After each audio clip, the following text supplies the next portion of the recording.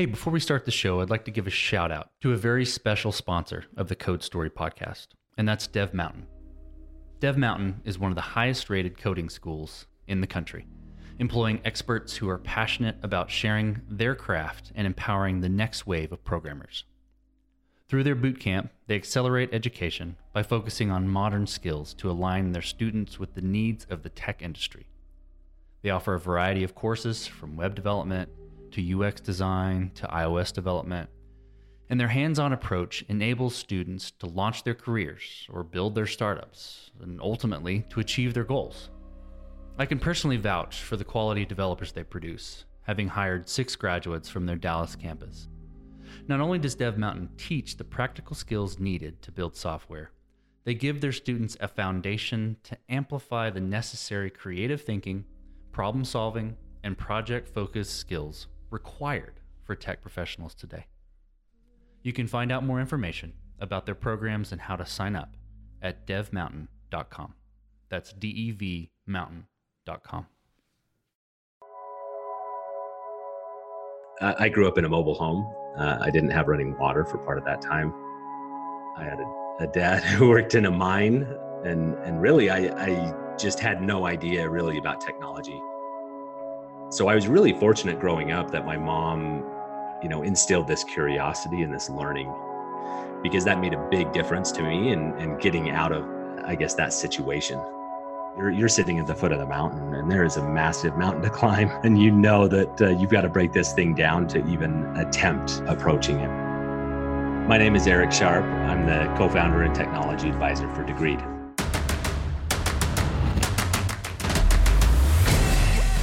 This is Code Story, a podcast bringing you interviews with tech visionaries who share in the critical moments of what it takes to change an industry and build and lead a team that has your back. I'm your host, Noah Lappart, and on today's show, how Eric Sharp built a platform to enable business users to build skills and jailbreak the degree. All this and more on Code Story. Eric Sharp grew up with a unique background. With vivid memories of growing up in poverty, he recalls being distinctly inspired towards education when his mother went back to school to be a teacher. She instilled in him curiosity and a desire to learn, which made a big difference in changing his life trajectory.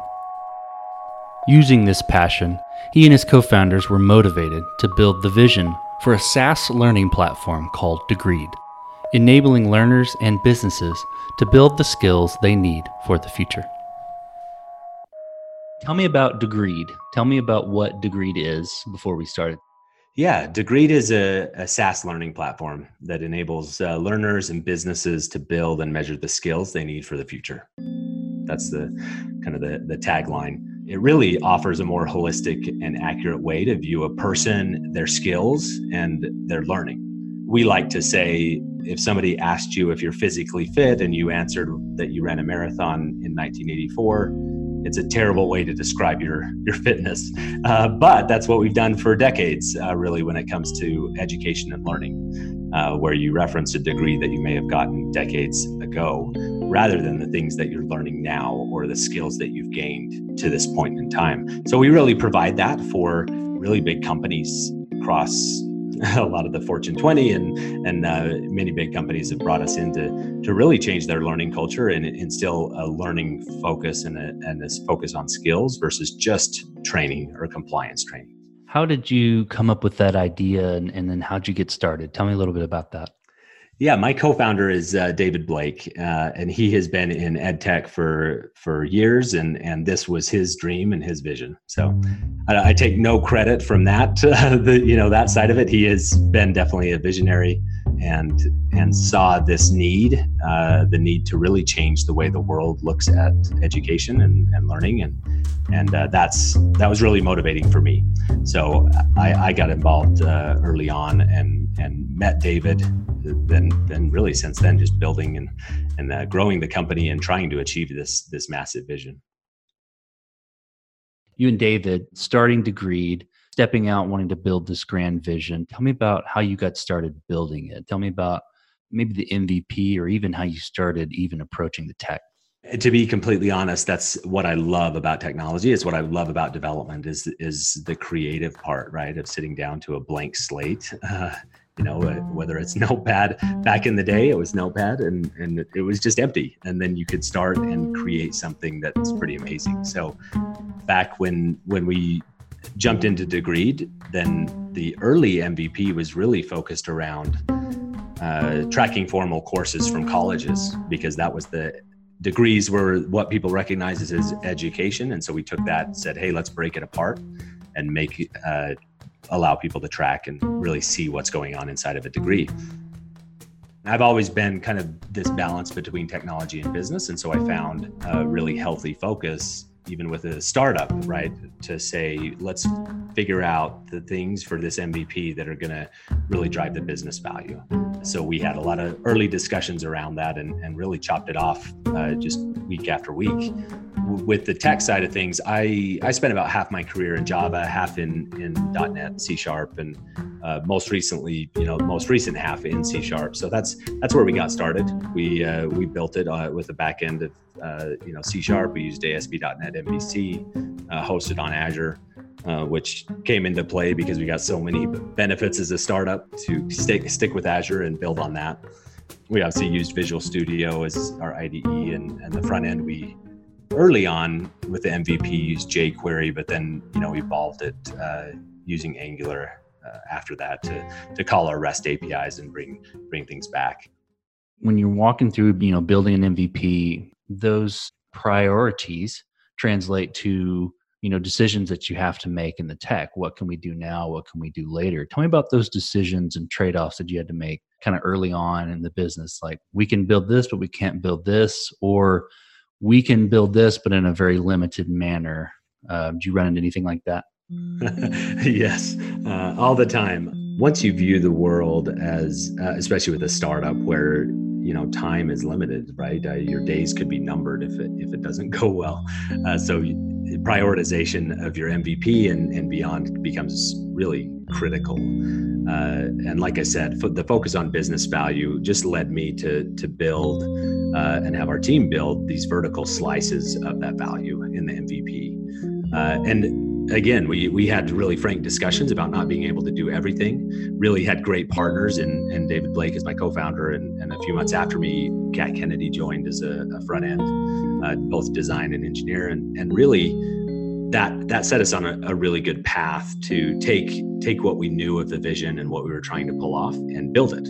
Of course, that early on, we had to just balance this desire to be perfect and let go of some of that, right? I think on the development side, especially, you're there because you've got this great business idea or this vision that you're pushing forward, and that's what you should enable. I remember early on being we went through Techstars in 2013, and I remember having discussions with Kat and another developer that had just recently started about the things we were building and whether the architecture needed to be perfect. We obviously decided, hey, we may not survive. Let's build it, like we can here. This will be good enough. And I remember saying, well, if it becomes a problem when we scale, then it's a good problem to have, right? That means we're successful. Fast forward, actually, it's hilarious. Fast forward a few years, and last year we probably hit 3 or 4 of those where those words came back, and I remembered, because those exact problems that we had last year, as we've gotten really successful, were the problems that we talked about 5 years ago. But I still wouldn't do it any different. We focused on the business value, and we tried to find that balance between good and perfect, and it lasted us 5 years, which is pretty amazing, I think, in the startup process. One question that came to mind while you were talking was, how did you ensure that you were shipping quickly in the early days? So you're going through the process of talking to your team, and you figure out what's important, and you figure out, okay, it doesn't have to be perfect. So that helps you ship a little bit quicker because you look for the fastest way to bring value to the market. But what other processes or what other mental approaches did you take to making sure you were shipping fast? Yeah, early on, I think it's maybe a little bit easier because you're working towards this vision, and there is just so much, right? You're sitting at the foot of the mountain, and there is a massive mountain to climb, and that you've got to break this thing down to even attempt approaching it, right? So we did just that, sitting down to that MVP, the vertical slices, and then focusing on, how do we break that down? We know the stories we want to pull off this vision of the product. How can we break those down to what is the smallest value that really makes sense to deliver? And so early on we did that, and we probably averaged weekly or biweekly releases, getting deploying and getting it out there. And really we found, obviously as we got things out there, started getting traction and feedback, then we'd iterate quickly on bugs and hot fixes if we needed to, but features as well. And so in the early days especially, I think just the massive amount of progress came from, really, we had a small team, all really pretty senior, and be able to push forward the technology and product. And I really think that helped us building quickly in the early days, and set us up to succeed as we grew. So how has the product progressed and matured? Tell me about some of those things and how you work through them and how the product has progressed. Yeah, there's probably two sides to this, right? I think one is product from a feature base. We started out, Degreed was directly to the learner. I mean, all the consumer users, and saying, let's let them track. We'll aggregate the world's best learning, like MOOCs and other things, right, that were exploding at the time, and let consumers get to those easily. Really, we iterated enough to find just an area ripe for disruption in the learning management system market, right? In enterprises, that was all based on training and compliance. And we came in having already built a product that was focused on the learner, with a really good user experience that was, really a joy to use and helpful and motivating. And then we saw this opportunity to take that to the enterprise, which is exactly how the next version of the product kind of matured. We added analytics, we added admin features to allow companies to manage that, and to get, really get data across the learning of their employees, but also allow those enterprises to put up their wikis and SharePoints and training stuff for cataloging, as well as the best of the world's learning. And so that's how the product has evolved. And now we even see, as we get further down the road, it's a lot of the focus on learning, and then building pathways to that learning has led us to, skills, and building real skills out of all of this learning. So it has, been a constant evolution and a constant transition, and been pretty exciting. On the technology side, I think, like I said, we tried to focus on good enough. We tried to make sure that we had life to live by making sure we didn't over-engineer, and that was really helpful. But really, aside from that, a lot of the architecture as a pattern has stood pretty well and the test of time, and it's allowed a lot of our engineers to focus on that value in the product and to the business. How did you go about building your team? What did you look for in building your technology team? What sort of characteristics or skills or intangibles or tangibles? How did you pick the winning horses for your team? I mean, we're a little bit of a unique story because my co-founder was in San Francisco. So we were remote from the get-go. We weren't even in the same office. We would travel quite a bit back and forth, but that remote working scenario worked for us. And as we, built from the network that I had here, it was really a pretty healthy focus on looking at the constraints and figuring out, do we really need to have an office? Do we need to bring people into the office every day? What do people value? And those early days, especially David and I, and Kat as well, a lot of discussions around our culture. I believe culture is really just the end result of the principles that you have in a company. And so you identify principles like empathy and flexibility and other things, and then make sure that everybody understands that, believes in it, and how it feeds into your vision. Then people can use that in their decisions and their communication with each other. And then pretty soon their decisions and communication with clients. And then what happens is your culture, right? That's the output. That's a long story to say culture was the biggest focus and the biggest worry. There are many, many brilliant engineers and fantastic people that really have solid skills to contribute. We were really, really careful about hiring around the principles that we had.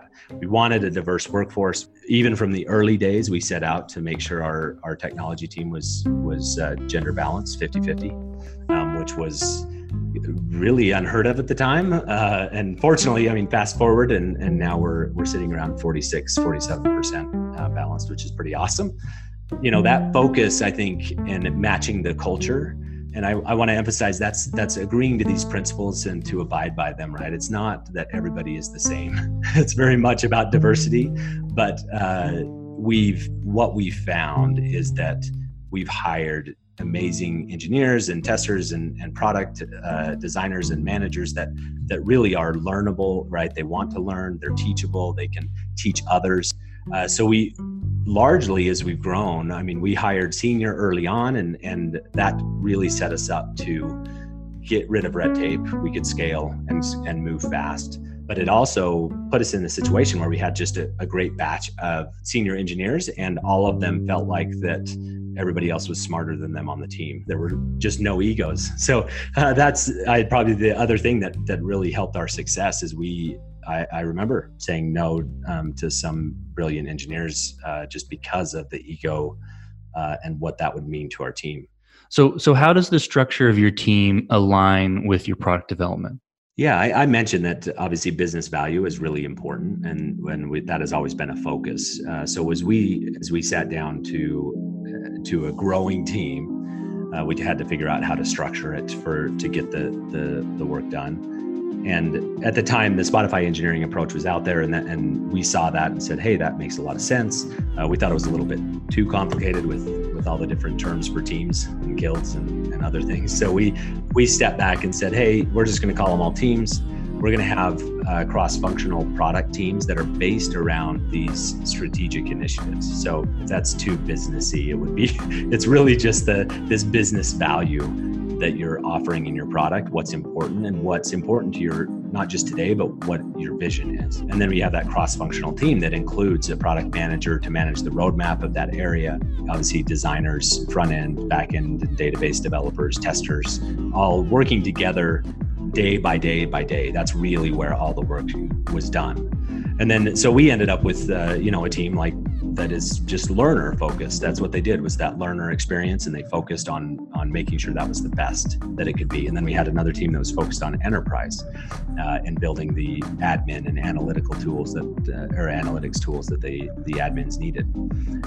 Those product managers owned that roadmap. And then we built a different structure that was a people management structure as we got bigger, so that we could make sure that people were just really had this idea of their career path, this idea of learning and what skills are they picking up. Because we're a learning company, we give everybody $100 a month that we call it FlexEd, which is like a flexible spending account for education.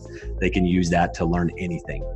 It doesn't have to be job related, and that's something that they use, and we try to plug into that with our managers to make sure people are learning and progressing, because we believe that our culture should reflect what we hope our clients' cultures look like. Did the people management side branch across the value groups, the feature type groups? Yes, exactly. Especially early on, where we didn't have, we always tried to stay moderately flat, as an organization. We would have a director of engineering that would be over front end, back end developers, database developers that may be spread across different initiatives, which was, it's, you pick your poison early on, establishing kind of where you put those lines. And I think overall, looking back, I think it was a positive impact, but there's no question you kind of have to deal with the downside to that, and maybe not having a manager that really is in the details of the sprint to sprint work. Did you build this to scale efficiently, or were you fighting this as you grew? Kind of walk me through that journey and how you built it initially, and then how you scaled it. Yeah, I mentioned earlier, I think you have to be smart in a startup to build in a way that allows your businesses to succeed, right? Technology should really enable the business and not vice versa, right? So that really set us on a track to know that there's a give and take. There's an ebb and flow to what goes really well and is done properly, and what may not be, or may struggle a little bit. So really is scaling efficiently, I think, in that frame of mind is really about iteration, and there's a big spectrum there of creating something that is really terrible and is not going to last a week, and creating something that isn't as good as you want but lasts a few years, right? And I think that's really where we landed. I will say, fortunately, we hired fairly senior early on. That allowed us not only to avoid the red tape, but it also put enough experience, just brought it to bear on building this product. So we had all been through different terrible experiences with bad quality or architecture and scale, and so we were able to bring that kind of into that first version, and as we built it. That being said, I think if you end up designing it perfectly and allowing it to scale perfectly, I would argue with almost every startup, if you're doing that, there's a chance that it may never see the light of day, right? And that's the most important thing to remember, is that's the balance, and that's what you're choosing. So, I mean, we took that effect, and I think if you dug into the details, right, I think the scale problems that we ran into were not even just database or performance. It was also product scale. All of a sudden, we were dealing with where we had designed and planned around teams of 20 employees. We get to big businesses and they have massive 60 to 80,000 employees, right? So all of a sudden the product obviously doesn't work well. Those are the things that we ran into, that we had to step back and say, okay, how are we going to resolve this in an iterative way? We stayed away from rewrites. We said we knew most of the bones were good, and we could complement that with refactoring and iterating over time to get where we wanted it to be. So tell me this, what are you most proud of with Degreed? One of the biggest things, and I mentioned this, is culture. I'm extremely proud of how we built the team fully remote and kept this amazing culture, and kept this real human element in the process, to where we really do have just great team members that are helping each other but know each other well, and I think it helps that we set out to say we're going to get together every quarter. The product technology teams, we're going to get together and make sure we have face-to-face and kind of the informal discussions and just getting to know each other and having fun. That has made a big difference. But as we've grown, I mean, from 2 employees to now over 330 employees, right? I think that's been, I think, the thing I'm most proud of, is that we've stayed true to our vision and brought this culture along. Obviously, I think there's a lot that I'm proud of beyond that. I think just building from scratch and having it be this amazing product that gives value to so many people is just something I am proud of. Tell me about a mistake that you and your team made, and how did you respond to it? Success as a startup, part of it is understanding and putting in perspective failure and mistakes, right? I think you're setting out with something that is risky. It's silly to think about jumping into that and expecting everything to go perfectly. So we've had a lot of different things, whether it was an infrastructure issue causing the product not to be available for a while, right? And then that kicks in other teams working with clients and keeping them informed and making sure that we were transparent about that, which I was surprised, especially the first time, to have the clients come back around to just appreciate how well we dealt with it, versus trying to stick our head in the sand and ignore them when it's down. Another is we had to grow up fairly quickly. We went from our second or third enterprise customer was a massive financial institution with almost 300,000 employees, right? We went from a really small client sizes to massive, and that just meant a whole different way to manage the roadmap and to manage change management at the client, and legal and risk and compliance and all these things that you never want to think about. So in that process, There were a couple times where in the planning, the requirements of a feature and what we were doing, they never got around to the client to have them really understand it, which meant that when we deployed it, they freaked out a bit.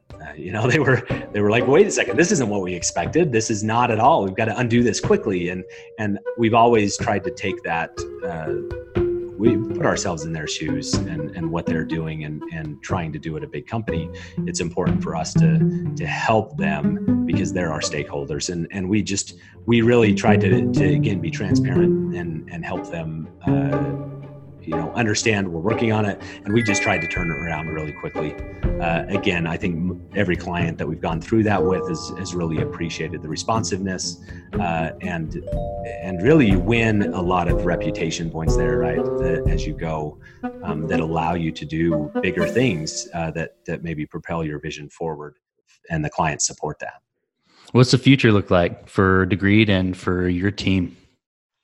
Well, it's the team has grown so much now. It's probably product technology. It's probably about 100 or close to that. We have, as we've grown that team structure, we've expanded and we create more teams. Obviously, a lot of teams that have a narrower focus, which has really helped us pull off a lot of things and a lot of progress all at the same time. I think in the coming months and years, there's definitely going to be a larger focus on the skills part of the business and making sure that there's a really clear connection between the learning that people are doing, their skills that they have, the maybe reviews that their managers and others are leaving for them, as well as more solid assessments around that to then allow these clients to plug into the career path and really cover their skill gaps, which is pretty exciting, but it will require more growth, potential acquisitions and other things that will get us there. I definitely think there's going to be a big focus as we continue to grow fast on the culture and making sure that we keep that intact, but setting it up to scale well. Every time we hire an engineer, we make sure that they have a mentor, and they have a mentor that's been at Degreed and understands the culture and understands where do I go to communicate this or ask this question. And that has been huge, I think, in maintaining that culture. And we continue to do that as we hire. Even as fast as we hire, we make sure that people have somebody to talk to about not just the code or the architecture, but also their job and their family. And that has helped kind of weld this together. So I anticipate, obviously, the faster you grow, the harder it is to make sure you keep the wheels on the bus like that. And that's where our focus will be. So name an architect, a CTO, tech person, entrepreneur, any person that you look up to and why.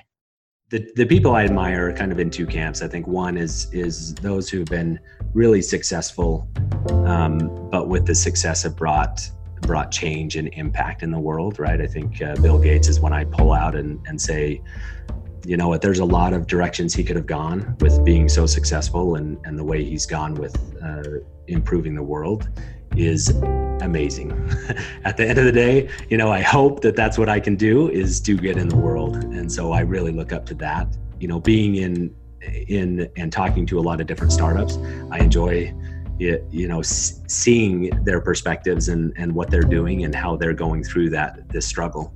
I think once you go through a startup, then there are certain things when you talk to another founder that are implied around battle scars and terrifying fundraising and fundraising that maybe didn't happen when it should have, right? Those are things that I look at. If you could go back to the beginning, what would you do differently or consider taking another approach on? Yeah, I think like mistakes, this list is pretty long, right? Or can be long. I think there's always a give and take with all the decisions we've made along the way. So there's always whenever that question's asked, then I quickly go to a couple of things, and then I think, well, would I really want that to change? Because it meant, I'd probably take a different problem instead of the one we got and were able to solve. But I think early on, our flat structure was really helpful and critical, I think, for autonomy and pushing forward the business. I think where, as we grew, I think really just the last year or two, as we've hired so much, it becomes a little more tricky to ensure standards and just making sure that people are doing things in the same way or a similar way, right? Leveraging the same frameworks and looking at it the same way, so that you don't create more problems with people trying to reinvent the wheel, right? And that's probably the biggest thing. I think we probably should have, a year or two earlier, set up a really strong structure around, tech leads and architecture. We were fortunate, like I said, we hired senior, and we had probably 12 to 15 that have been kind of head architects or lead architects at companies before. So that's really amazing. But you still have the decisions that have to be made, right? At some point, there's somebody that's got to understand the problem, be able to say, this is the way we need to go. And we have so many great people that there was the worry that somebody wouldn't just say, let's do this then. Right. So I think that's probably one thing I'd go back to and say, I wish I probably would have done that differently, just to allow us to scale a little bit better as we've gone on. So you meet someone on a plane and they tell you they are a startup CTO building their dream. What advice would you give them just getting started? Founders, when they talk to each other, know about battle scars. When you talk to somebody that hasn't been there, then it's tricky to help them understand what that is. And to be honest, if I were to ask somebody before I started to read that question, I'm glad nobody told me exactly how hard it might be. There's a chance I wouldn't have done it. But I will say, I think building a startup is one of the most amazing things you'll do. At the end of the day, it has been in my life one of the best experiences, aside from my family, that I've had. Both exciting and terrifying and proud and successful, but regret some things. It really just is a big mix. And so I would say, it's a lot of work, but work hard, focus on the right things. And for a tech leader especially, I think the big thing is focus on technology enabling the business. Don't get in the classic kind of engineering hole of saying what matters is the technology. And so I love this stack and I'm going to nurture this stack. And this is the new thing that came out, so I'm going to use that. And if you don't have any business value justification for it, maybe you should shelve it until a little later in the process. Right. And then second, I think I mentioned this as well, just focus on culture early. Identify those principles, make sure they're part of your interview process, your one-on-one process. It's conversations in your team meetings that you use those as you make decisions to both support your decision, but help other people understand how they can make their decisions. Those are two things I'd say, critical in a startup tech co-founder jumping into that journey. Well, Eric, thank you for your time and for being on the Code Story podcast. I really appreciate you being here. You bet. And this concludes another chapter of Code Story.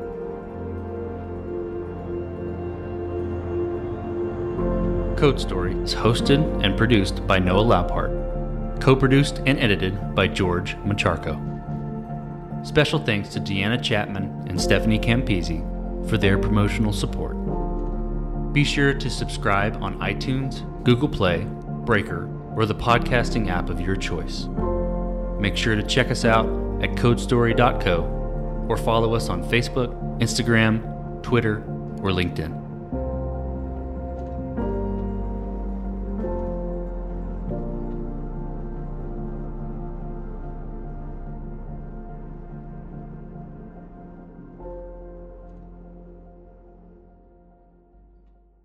Say goodbye to your credit card rewards. Greedy corporate mega stores, led by Walmart and Target, are pushing for a law in Congress to take away your hard-earned cash back and travel points to line their pockets. The Durbin-Marshall credit card bill would enact harmful credit card routing mandates that would end credit card rewards as we know it. If you love your credit card rewards, tell your lawmakers, hands off my rewards. Tell them to oppose the Durbin-Marshall credit card bill.